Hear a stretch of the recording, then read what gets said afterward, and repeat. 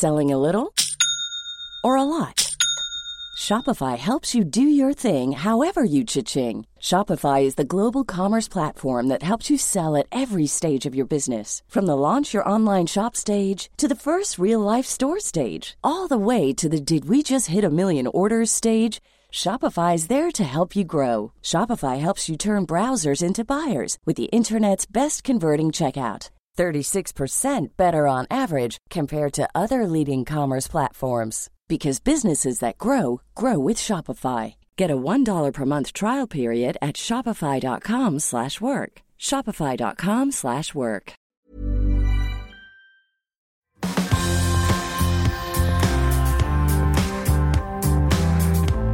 Hi everyone, my name's Steve Raga and this is My Millennial Money Professional, and in this episode we have a very special guest. We've been chatting online for a number of months. He's kindly agreed to come on the podcast, and we have Captain Fi, F.I. Welcome. G'day, Dev. How you going? Not bad, not bad. I think you're fresh off a bit of a tour, which we'll talk about. But in this episode, we'll talk about who Captain is, what does he invest in, some of his life principles and philosophies, and some of his background as well. So, Captain, you're ready to get started? Yeah, let's crack on. Thanks for having me. Okay, let's get started.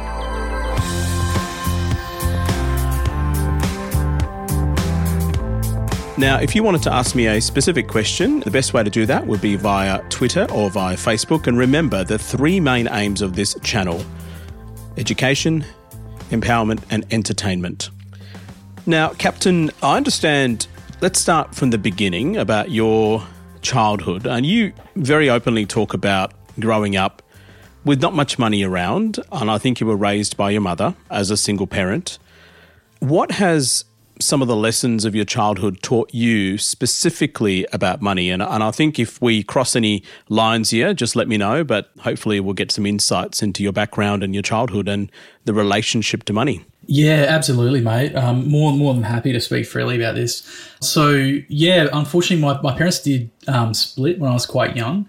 My dad had a lot of his own issues, and it sort of manifested as, I guess, relationship issues. And ultimately, the relationship did break down because my dad was quite controlling, quite abusive towards my mum. One of the ways that came out was in financial abuse. So she never got child support.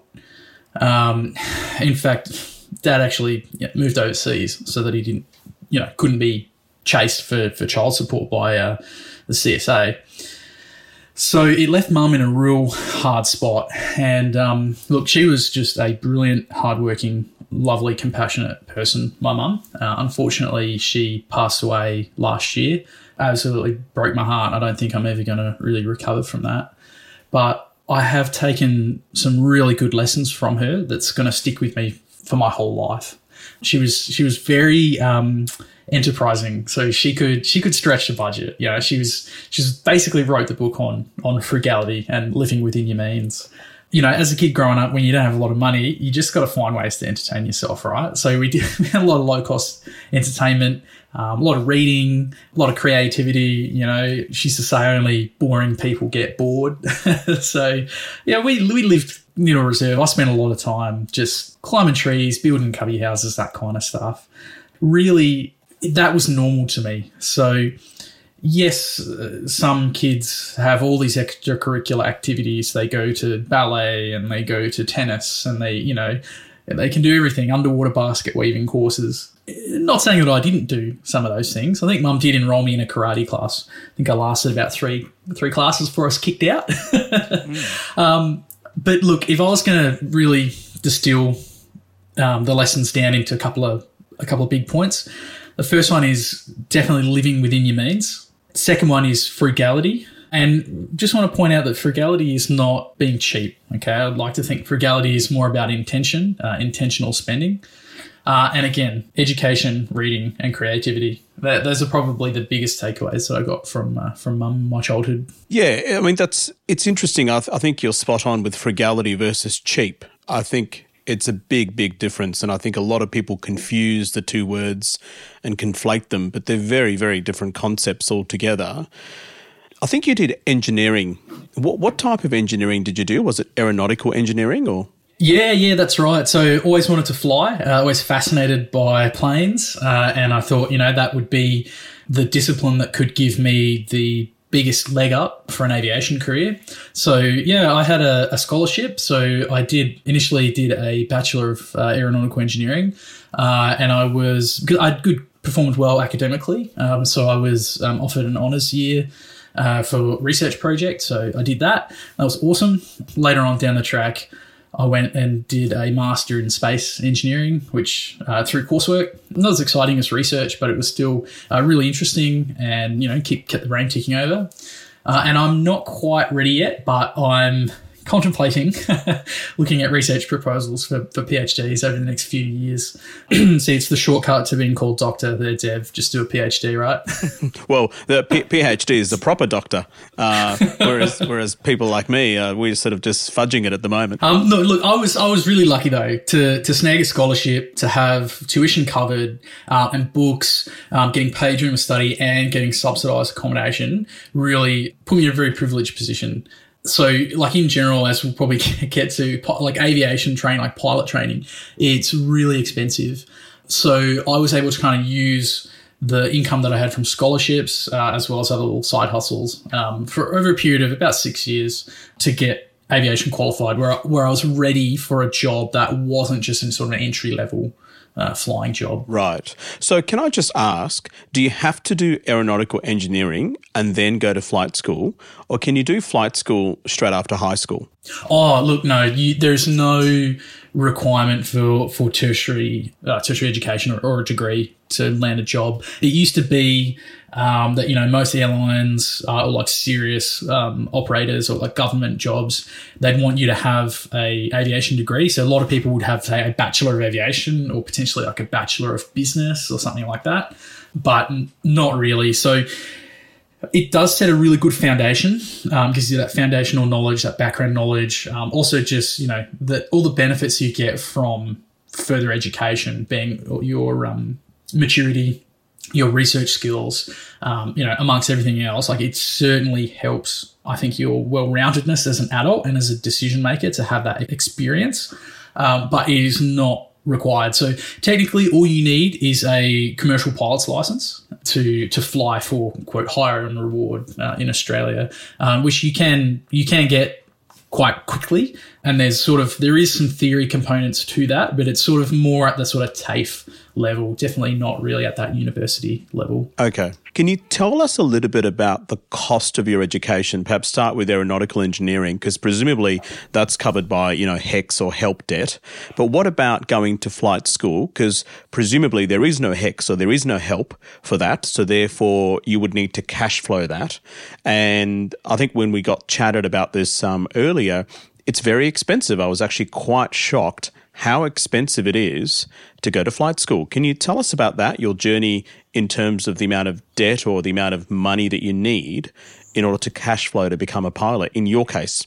Yeah, so look, it can be really expensive, and I use the word can because there are several factors that sort of determine how expensive your flight training is going to be. And you can actually, at accredited training institutions, you can actually like HECS debt this up or help debt this up. I've got a number of good friends that did just that. The issue is, right, and this is probably opening a can of worms, and there's been a number of legal battles, including some of my close friends have been involved in, where aviation schools, basically, they sort of add 50% or maybe even double to the basic cost. So if you were just pay as you go, we kind of tend to call it, that's the cash flow, pay as you go. You might be looking at around, say, $300 plus an hour for flight training, whereas that same level of training, that same service and aircraft, you might be paying $400, $500 an hour if you were to slap it on the help debt. So that's one thing to consider.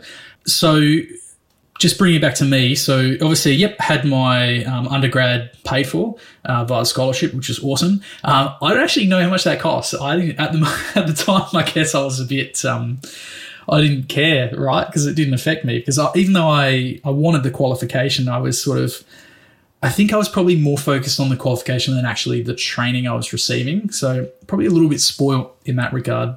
But my goal had, yes, always been to fly. So a number that gets thrown out for a bare bones commercial pilot's license, right? And you say the legal minimum here is 200 hours, or I think it's 150 for an integrated course through, a specialist aviation college. But you ain't getting a commercial license. You ain't getting a commercial job with 200 hours, yeah? Anyway, right. So that basic bare bone license, that's about $100,000, yeah? But like I said, you rack up your 100K in HECS, you max that out, and you've popped out with basically your minimum time, and you're barely employable, right? So, I mean, I don't know a lot about medical stuff, but maybe imagine a first-year med student coming to the hospital and asking Tev, what can I do? You're probably going to go and get some experience, right?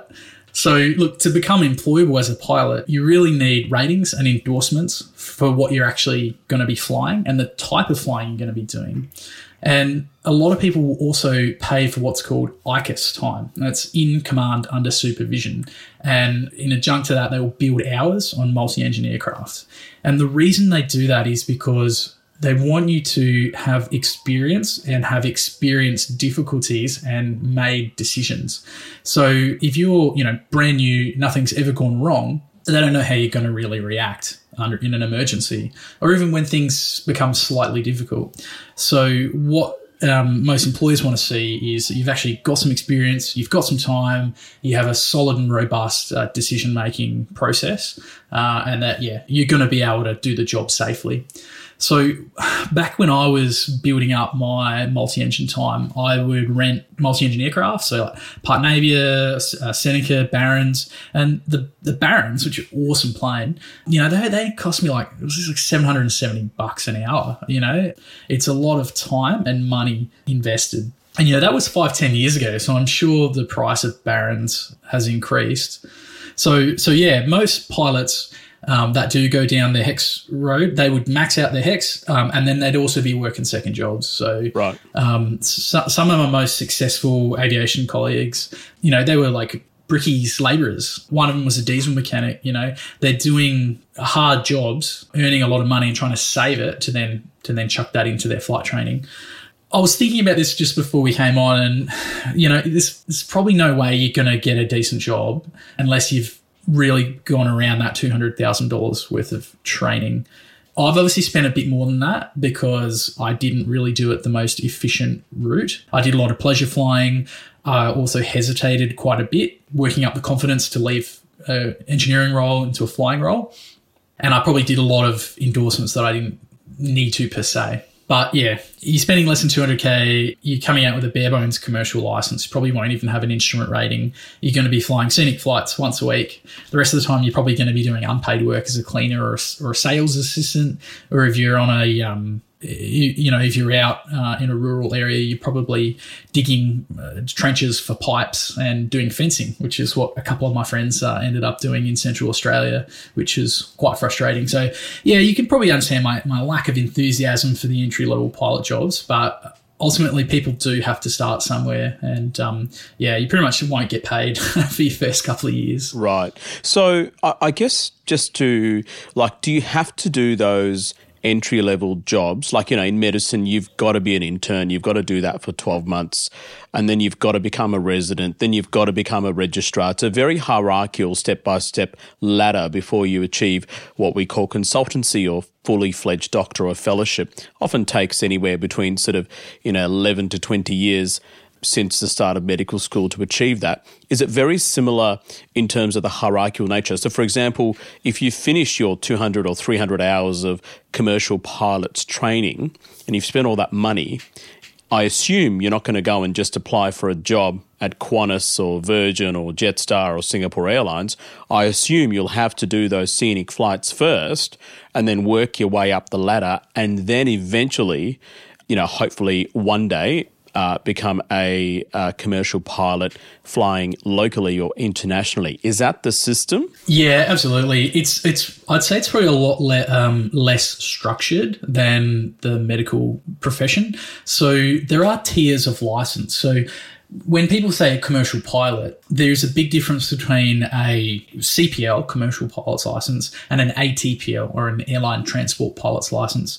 So CASA, the Civil Aviation Safety Authority, is the regulator, and they have these tiers of license and tiers of operation. So there are regs, and you can dive into them, but for simplicity's sake, if you want to fly from A to B on a smaller aircraft with a small amount of passengers, I think it's 5,700 kilos or less. So imagine a King Air, which is a twin turboprop. I forget, probably seats about 10 or 15 people. Anything less than that, you can usually get a commercial pilot to fly that. Anything larger than that, or if you're going to do regular passenger transfer or scheduled services, like essentially the airlines, the pilot in command, being the captain, will need an ATPL. And so that's 1,500 hours.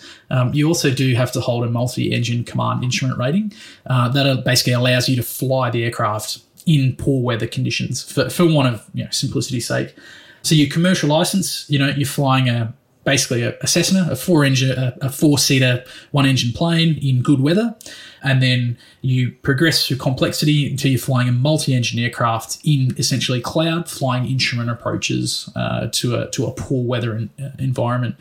When I had my bare bones commercial license, hell yeah, I applied for Qantas. And did they hire me? Hell no. And that's just how it goes. I think you do need to chuck your hat in the ring, so to speak, and you just got to, aspiring young pilots to apply for everything. But yeah, a lot of the positions do have minimum experience requirements. There is a really good, for any aspiring pilots, if they go to the AFAP, they just type into Google AFAP jobs, Australian Federation of Air Pilots. There'll be job listings on there, and you'll see, it'll be a 737 captain or a 737 co-pilot or, ATR co-pilot, and it'll usually list the minimum hour requirements. And a lot of the more reputable airlines that, command the higher salaries, their minimums will be in the thousands of hours, which, when your maximum flying hours in a year is around 1,000 hours, but, most people won't fly that, you can probably safely say that 500 hours or more is about a year's worth of experience, and so some of these positions might even be 5,000. So that may be a 10-year position of experience, but really it comes down to the company that's hiring, and it's really more industry regulated rather than having a sort of regulatory body like the Medical Association. I see a lot of parallels between pilot training and medical training, because what society sees is, particularly in the medical world, doctor, Dev's a doctor, life's cruisy, makes a lot of money, has never had to worry about life. Well, it does take a number of years to be able to get to that position, if that, at least a sort of 11 to 20 years of training, including medical school. Whereas me as a doctor, you're sort of sitting around waiting to board an aircraft, and you see pilots walk by. They're all sort of wearing their suits and their hat, and you got to go, wow, these guys or girls, have done all these years of training. From what I'm trying to understand here is it's very similar. It's not as if that person who works through that gate and, starts preparing for their international long-haul flight, they've done thousands and thousands of hours of training and spent hundreds of thousands of dollars in training fees to get to that stage. And society sees that. That's what I see as a doctor. I'm sitting in the lounge, I'm waiting for my flight, and I see pilots walking around the airport, and that's what I see.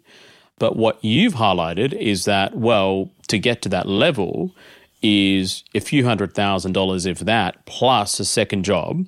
So how did you cash flow the cost? I mean, did you just end up graduating with significant amounts of debt? Or, if you're paying $400 to $500 an hour in training fees, working as a diesel mechanic or fencer or labourer or landscaper, that's not going to pay that. So how did you do it? Yeah, so I guess I was, again, really fortunate in that I pretty much had subsidised accommodation, subsidised food, a regular paycheck, even though it wasn't huge, and I had time. So I was able to, get all my academic work done pretty quickly and to an acceptable standard. I used to be, super pedantic about getting perfect scores on everything when I was younger. And as I got older, I realised that P's get degrees. I can use this time to go flying. Yep, whilst it was expensive, it was over a period of about 6 years until I had an ATPL or a frozen ATPL, an instructor rating, multi-engine command instrument rating, multi-engine training approval. So by the end of the journey, I was making money from flying. So basically, I had a whole bunch of shitty jobs that I would do. I tutored people in like STEM, so I did maths and physics, chemistry. When I was in university, I would either tutor the first years or people in high school, or particularly I found there was a lot of people that worked in embassies or for other companies that had children that maybe weren't used. They were just slotting into that secondary schooling system, and so they needed a bit of tuition to help them sort of get across the line. So I was able to go in there and started out only earning $20-$30 an hour, but by the end of it I was able to get up to about $100 an hour just tutoring. This is like high school, so year 11 and 12 maths and physics, and first and second year university. I probably shouldn't say this, but yes, I probably did do some assignments for people.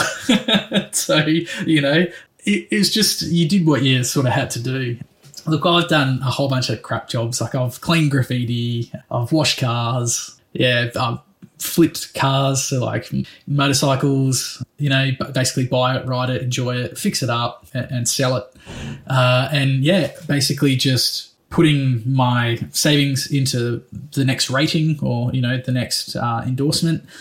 And I guess I was also fortunate in that, I did look after some aircraft for a few aircraft owners. So in doing so, I would clean the aircraft, take the aircraft, organise the aircraft's maintenance. So when it needed to have 100 hourly, take it to the maintenance organisation, which it would often entail actually flying to a different aerodrome. And basically just keeping it cleaned and fueled, ready for whenever the owner wanted to go flying. So in that respect, I was able to get some free flying or some very subsidised flying out of that. But otherwise, it was basically just money that I got from my scholarship, plus money that I got from working my ground job and any side hustles that I could have. And I'm really proud to say that I actually didn't have any debt when I got my ATPL. Right. Well, that's fantastic. We'll just take a quick break. And when we come back, I've got a few more questions about Captain Phi, about himself. Then we'll move on to some money topics. Some of the topics we'll talk about is discounts for business and first class, given that Captain is a pilot and a commercial pilot, I think he was, and airline mileage points, all these frequent flyer programs. Is it worth it? Then we'll talk about income streams and investing. So we'll be right back. We're interviewing Captain Phi. If you're after personal financial advice, don't get it from a podcast. If you would like help based on your own personal situation, head over to sortyourmoneyout.com. Click Get Help and we'd be happy to introduce you to one of our trusted advisors. Our panel of advisors, mortgage brokers and accountants work with clients all over Australia so they can connect with you wherever you are. That's sortyourmoneyout.com and click Get Help. There's never been a faster or easier way to start your weight loss journey than with PlushCare. PlushCare accepts most insurance plans and gives you online access to board-certified physicians who can prescribe FDA-approved weight loss medications like Wegovy and Zepbound for those who qualify. Take charge of your health and speak with a board-certified physician about a weight loss plan that's right for you. Get started today at plushcare.com/weight-loss. That's plushcare.com/weight-loss. plushcare.com/weight-loss. Millions of people have lost weight with personalized plans from Noom. Like Evan, who can't stand salads and still lost 50 pounds. Salads generally for most people are the easy button, right? For me, that wasn't an option. I never really was a salad guy. That's just not who I am. But Noom worked for me. Get your personalized plan today at Noom.com. Real Noom user compensated to provide their story. In 4 weeks, the typical Noom user can expect to lose 1 to 2 pounds per week. Individual results may vary. Okay, welcome back. We have Captain Phi with us today, and interesting so far that I've learnt about how to become a pilot, which is not cheap, and there's a fair bit of hustle that Captain did during his training years. Now, this is a fan question, two topics. The first one is, because you're a commercial pilot, and my understanding is you fly locally and internationally, or used to anyway, before you semi-retired or retired, do you get special rates on business class or first class? Because, every time I've researched about the fares, they're about 4 to 10 times as expensive as economy class. What's the deal behind that? Because I've been fortunate enough to travel in business class and hopefully in the future this year, first class. And is it 10 times as much expensive as an economy class seat? I don't think I'm getting 10 times the level of luxury or service. So question one is, do you get a discount? And can you help someone out? Well, look, unfortunately, no. I flew cargo, so freight. So no options for business or first class. I guess my options were to sit on the back of a pallet. And now that I'm sort of out of the fold, I'm retired. In fact, my ASIC. So pilots have to have like a security clearance card to get airside. I don't even have a current ASIC at the moment. Right. So okay. I couldn't even get airside if I wanted to, Dev. Look, for long sort of deadheads, as the sort of jokingly called, or positioning flights, sometimes we would get business class if there was a regular passenger service to that destination. But honestly, most of the times it was just economy. I think I got business class once for a flight to Dubai, but yeah, most of it's just crammed into economy. Other times, we'd be on a jump seat, so most aircraft will have a jump seat, so third or fourth and fifth seats in the cockpit, which should just be like either a fold down seat or just a standard seat. I mean, for my friends and family in like main lines, there are company loyalty programs. So my cousin's air hostess, and she, loves the program. She can essentially have like her family. There's a number of people. I think it's like 4 or maybe 6 you're allowed to have, and it does let you get cheaper flights. So it works. It kind of works on a bidding system. I haven't actually used it myself, so take what I say with a grain of salt. But you essentially bid for empty seats, and you kind of get them at cost. So maybe like Sydney to Japan for like $150 or something like that. But if the seats sell out, then you're sort of stuck at the airport waiting for the next flight. And potentially more senior airline employees that have like a higher ranking in you, they can sort of trump you and take your seat. I'm not exactly sure how it works, but I guess if you do have time, like if you're an airline employee or a family or friend of an airline employee and you're on this program and you are flexible with being late or whatever, then it's a great way to save money. So is it practically people that, like your cousin, for example, can they just get anyone as part of that scheme, or is that only immediate family members? I think it's just supposed to be family members and maybe like close friends. I'll send her a message and I'll ask her.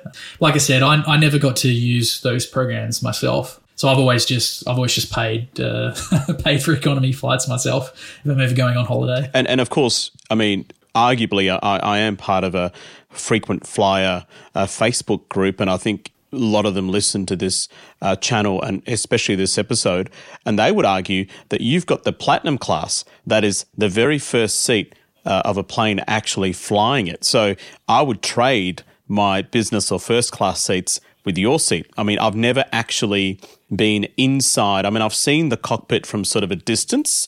Back in the day in the 90s, we were allowed to sort of go up before the airplane took off and ask the flight attendant or the pilot, can we actually have a look? But we weren't actually allowed to go inside the cockpit. This is before 9/11 days when the cockpit door was actually locked. It'd be just an amazing experience for someone like myself to actually sit in the cockpit, whether it be, even in the back on the corner and just watching the whole time. It'll just be a dream come true. So I think I will trade my business or first class flight tickets with the very front, which is what you've had the privilege of.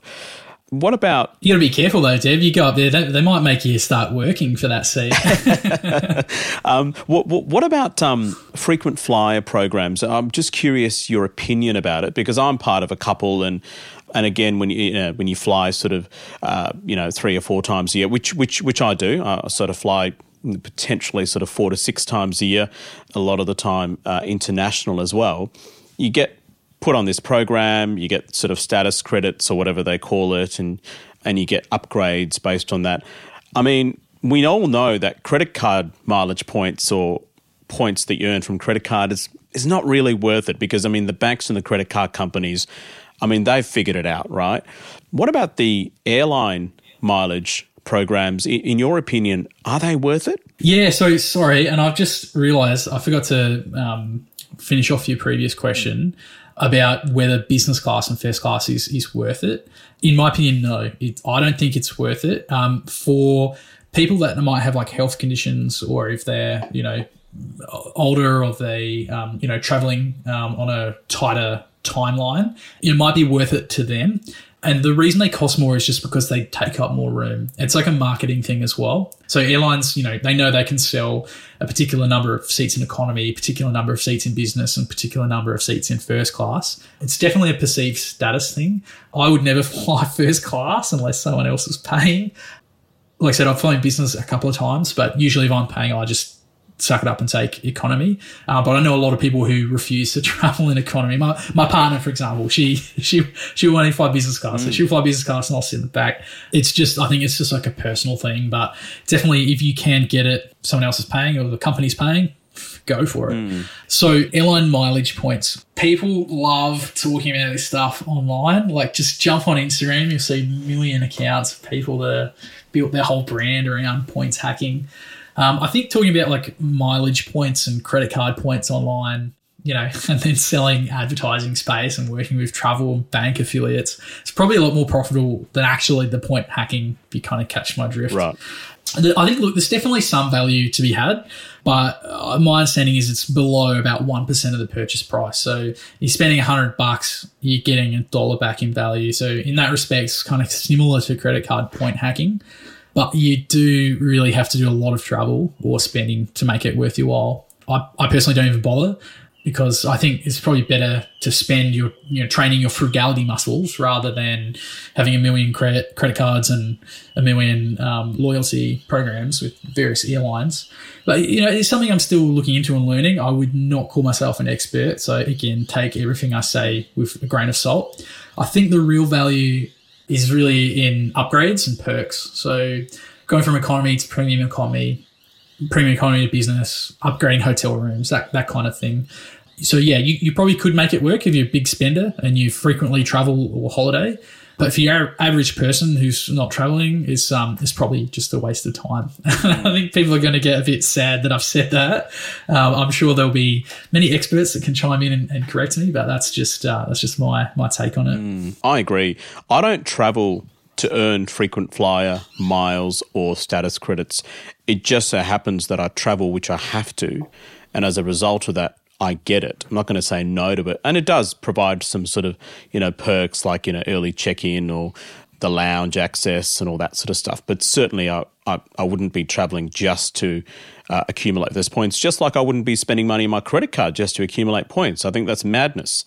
And that's a nice little segue into the captain as an income generator from a money perspective. I mean, I think you famously, openly say that you've had a massive savings rate of up to 80%, which is impressive.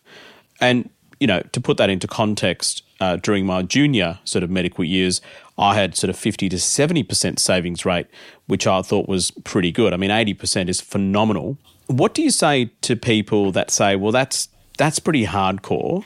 And did you sort of end up having, certain privileges where you were able to keep your expenses as low as possible? Like, for example, 80% savings rate, perhaps for a family with children, is a bit impractical.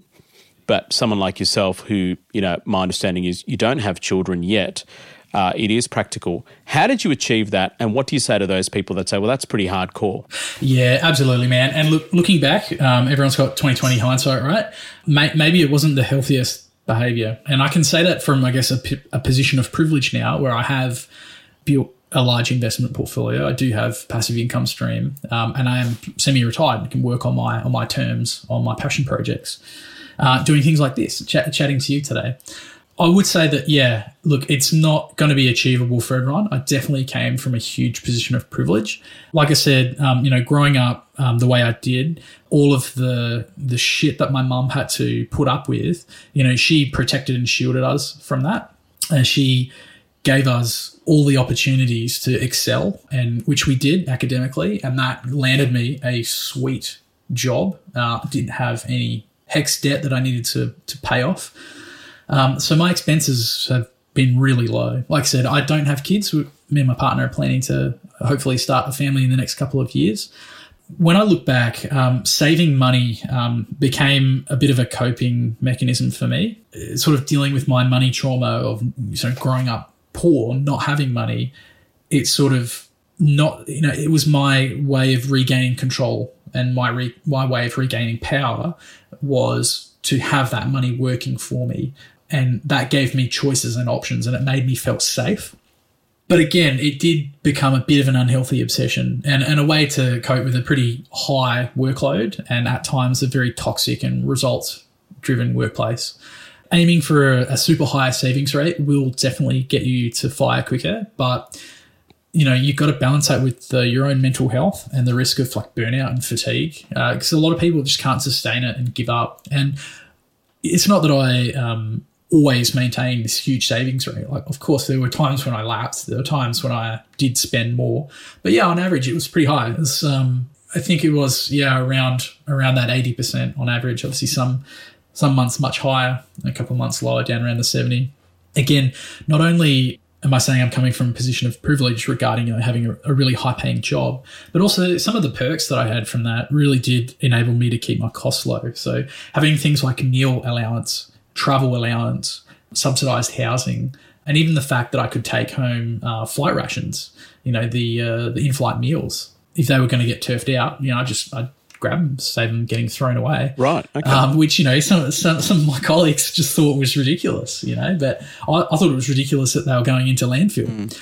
Look, these days I've relaxed my spending a bit, and I certainly allow for a lot more conveniences.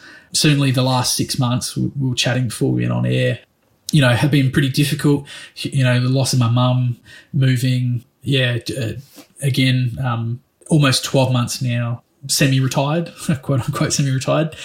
There'd been a lot of changes in my life. And so going through those changes, I spent a lot more on conveniences. And I think that was because, at that time, I really didn't care about, saving an extra 1 or 2% by meal prepping. I really just wanted the convenience of, say, like a meal delivery or a takeaway or somebody to service the car so that I didn't have to get dirty. So people's savings rates are all going to be dependent on their particular living situation. Most Australian professionals, it's going to be effortlessly easy to save a bit of money, especially when you're considering those major areas like accommodation, housing, food and travel. Your average Australian, we are actually, people don't want to hear this, but we're actually pretty bloody wasteful, and we're super lucky in this country. So it's, I don't think it's really a big ask for most people to be able to save some money, but certainly getting up to the 80% rate, you do need to have, certain privileges, and not the least of which is to have an above average income, which most doctors and pilots will have. Yeah. And look, I think I sort of say minimum sort of 20% of after-tax income is that sort of sweet spot for most people. I think anything more than that, you're doing pretty well. Anything more than 50%, you're doing extremely well. Just to put things into context, if you're a, pilot, I think you were flying international cargo. Do cargo pilots make more money than, commercial pilots, let's say, Emirates or Qantas or Singapore Airlines? How does the pay scale work? And, when you say 80% of annual income, what is the annual income? I mean, if you don't mind me asking, what was your annual income and 80% of that? Because that makes a difference, because, 80% of 100,000 as opposed to 80% of 500,000. So, yeah, absolutely, man. So first of all, no. So cargo pilots don't get paid as much as passenger transport pilots.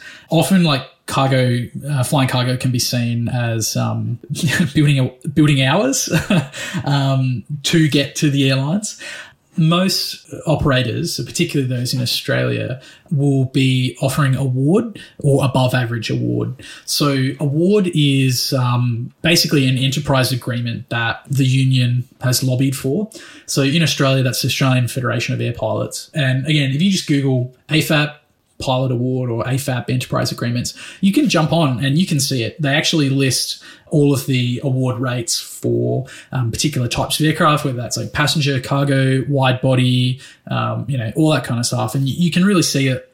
The pay is linked to the complexity of operations that you're doing and the complexity of the aircraft. So to put in perspective, I guess my tax return that I did for my last year of work, where I combined like my money that I was earning plus money that I got from my investments, it was just over 200,000. So I think 202,000 was the taxable salary, and from that I invested just under 100,000. So that is a savings rate of around. I'm trying to do the maths here in my head. It was around 70-something%. That was just for the last year. So I, excluding investment income, was around about 160 for my final year of flying, which is pretty good. I thought that's a pretty solid salary. Having said that, I was working a lot.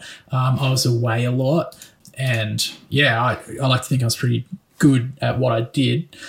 But typically, like the employers like Qantas or Emirates are, they're considered the holy grail. So if you were to get a job flying RPT, international RPT with Qantas or Emirates on a heavy wide body, even something like the Super Jumbo, the A380, that's like $500,000 a year salary for a captain. Let's see, your first officer and your second officer is going to be less, obviously commensurate with your experience. Like we talked about the hierarchy.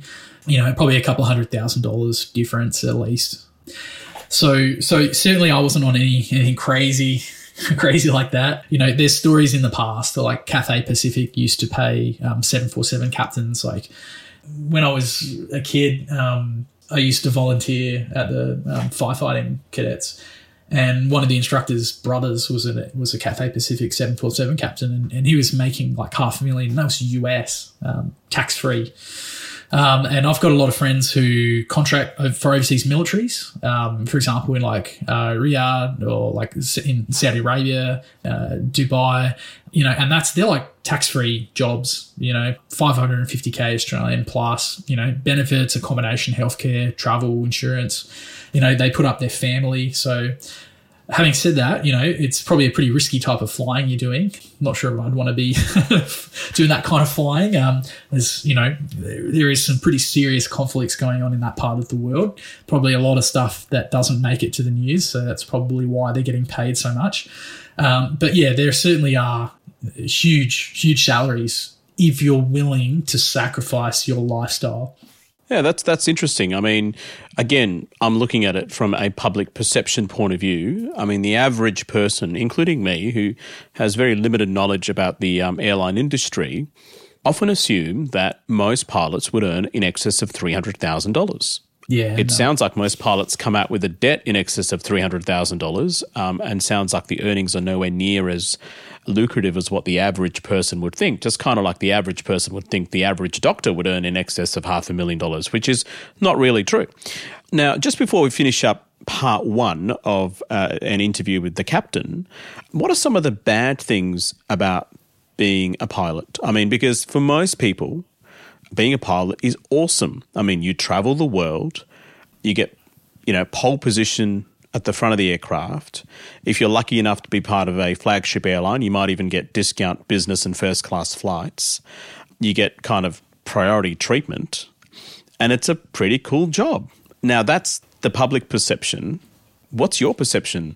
Yeah, look, one of the things that I loved about flying is that even though it can get a bit Groundhog Day-ish in that, you know, you're doing similar stuff, no two flights are really ever the same, right? Because the clouds always move. There's different temperatures, you know, different weather, different, you know, the type of flying that I did was, you know, I'd fly into multiple different types of aerodromes. So I wasn't really just doing the same, you know, Melbourne, Sydney, Melbourne, Sydney, Melbourne, Sydney.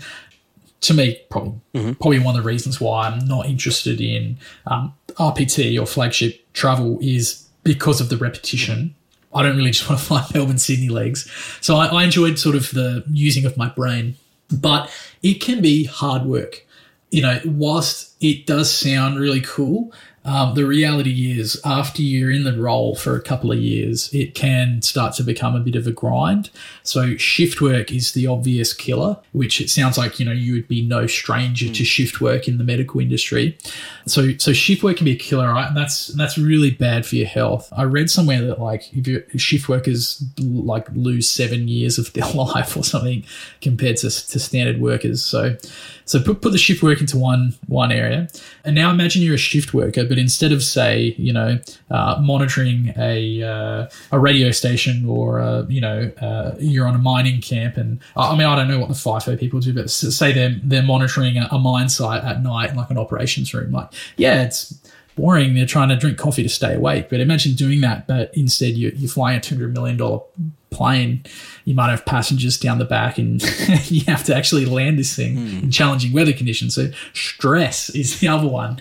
There can be a lot of stress, especially it's an industry that I wouldn't say has the best reputation for, you know, how people are treated. It tends to be quite outcome motivated. So it's very results driven. So if you can't make the grade, if you can't meet the standard, you're out of here, son. Interesting. So yeah, you know, you spend a lot of time away from your family. You'd be going to remote locations, which, you know, some of the places I went to barely, like, you know, like a barely three-star hotel, you know, they're not places you really want to go to, right? You know, in terms of like other health risks, like you do have a higher exposure to, you know, things like viruses, bacteria, radiation exposure, you know, given that, you know, when you're cruising, you know, 30,000 feet or above, you are above, you know, a lot of the atmosphere. You're above the majority of the atmosphere. So even like the sunburn that you get, it's a lot worse than if you're on the ground. You know, it sounds a bit silly, but you actually get cosmic radiation. So galactic radiation. So most pilots get cancer. You know, if you just Google like cancer astronaut, you'll see at the extreme level. But certainly airline pilots, they're no different. They certainly are at risk of getting cancer. We saw like during COVID. Obviously, you can imagine trying to be a pilot during the pandemic. A lot of flights were grounded. In fact, I remember having to move COVID-related equipments, vaccines, supplies, that kind of stuff. We couldn't just stop, and that was pretty stressful, right?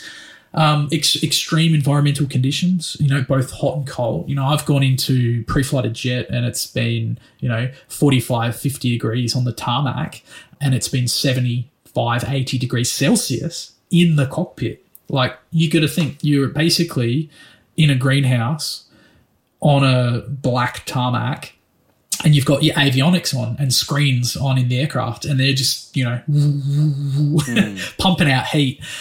So, you know, at some point you need gloves to touch buttons and switches in the aircraft. You know, snowstorms, dust storms. You know, you're in a snowstorm and you've got ice and snow all over your aircraft. So how are you going to get out? How are you going to fly? Well, you got to get that snow off. You know, we used to have a tennis ball and a string and a rope, and we'd throw that over the wing and move that back and forth to try and get clods of snow off the wing. You know, right. Obviously you've got de-icing and services, but you know, they're not going to come out and de-ice an aircraft that's covered in snow. So, you know, you're going to have to brush it off, right? You know, what else? Working in dangerous areas. I've done a lot of work in remote areas in Southeast Asia, Papua New Guinea, the Middle East. What are the downsides? High training costs, getting treated poorly by your employers or poorly by more senior captains, job insecurity. It's a very sedentary job, so you're sort of sitting down. You're not really doing a lot of work. Yeah, what else? I guess like that can kind of lead to like kind of back and neck issues. I've actually had some back and neck issues myself, mostly relating to like actually a whiplash incident when I banged my head in the aircraft. And then, yeah, just your typical workplace stress, you know. No. And yeah, I'd say probably another thing to consider is when you have accidents in the aircraft, not only can that create, you know, some trauma regarding like having an accident. I've had a couple of accidents in the aircraft, but you can kind of develop a bit of anxiety towards always doing the right thing and making sure that you've got your initial actions down pat. And it can be really overwhelming. It can really take over your life, you know, making sure that you've got your actions on done correctly. And again, you know, it can bring up, like me personally, like I'm sort of sweating thinking of like, oh shit, I can't even remember my engine failure drills. And that was like a big part of being a pilot, is knowing your emergency actions. And yeah, it's sort of even just thinking about that, it's starting to whip up a bit of a sweat. Interesting. Yeah. I mean, you know, there's always positives and negatives. And I think as public perception, we see a lot of flamboyance when it comes to the airline industry, but there's certainly a lot of negative aspects of it. I mean, the time zone challenges, the poor food that you get exposed to, the lack of exercise. It's a very sedentary job and a very protocol-driven culture could really get to people if they don't have sort of ways to handle it. Now, we've come to the money part of it, so this will be the end of part one. So thank you very much, Captain, for joining for part one of the interview. In the next episode, in part two, we're going to be talking about the money aspect of what Captain does and how he's achieved financial independence at such a young age. So thank you very much for listening. We'll come back in part two. Now, if you want to leave a 5-star review on Apple Podcast or whatever platform you want to use, maybe use it in all of the platforms, just leave a 5-star review. Don't hesitate to do that. Please do that because there's a lot of effort and thought processes going into these episodes. So really appreciate that review. My name's Dev Rugger. We've got Captain Fi. We'll be back in part two. We're going to be talking about financial independence and what Captain invests in. Until next time, please make sure you stay safe.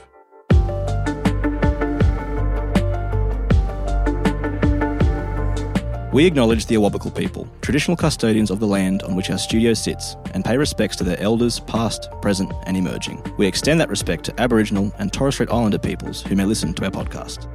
This podcast is for education and entertainment purposes. Any advice is general financial advice only, which does not take into account your objectives, financial situation, or needs. Because of that, you should consider if the advice is appropriate to you and your needs before acting on the information. If you do choose to buy a financial product, read the product disclosure statement, target market determination, and obtain appropriate financial advice tailored to your needs. Simo Interactive Proprietary Limited, the publisher of the podcast, and Glenn James are authorised representatives of Money Sherpa Proprietary Limited, which holds financial services license 451289.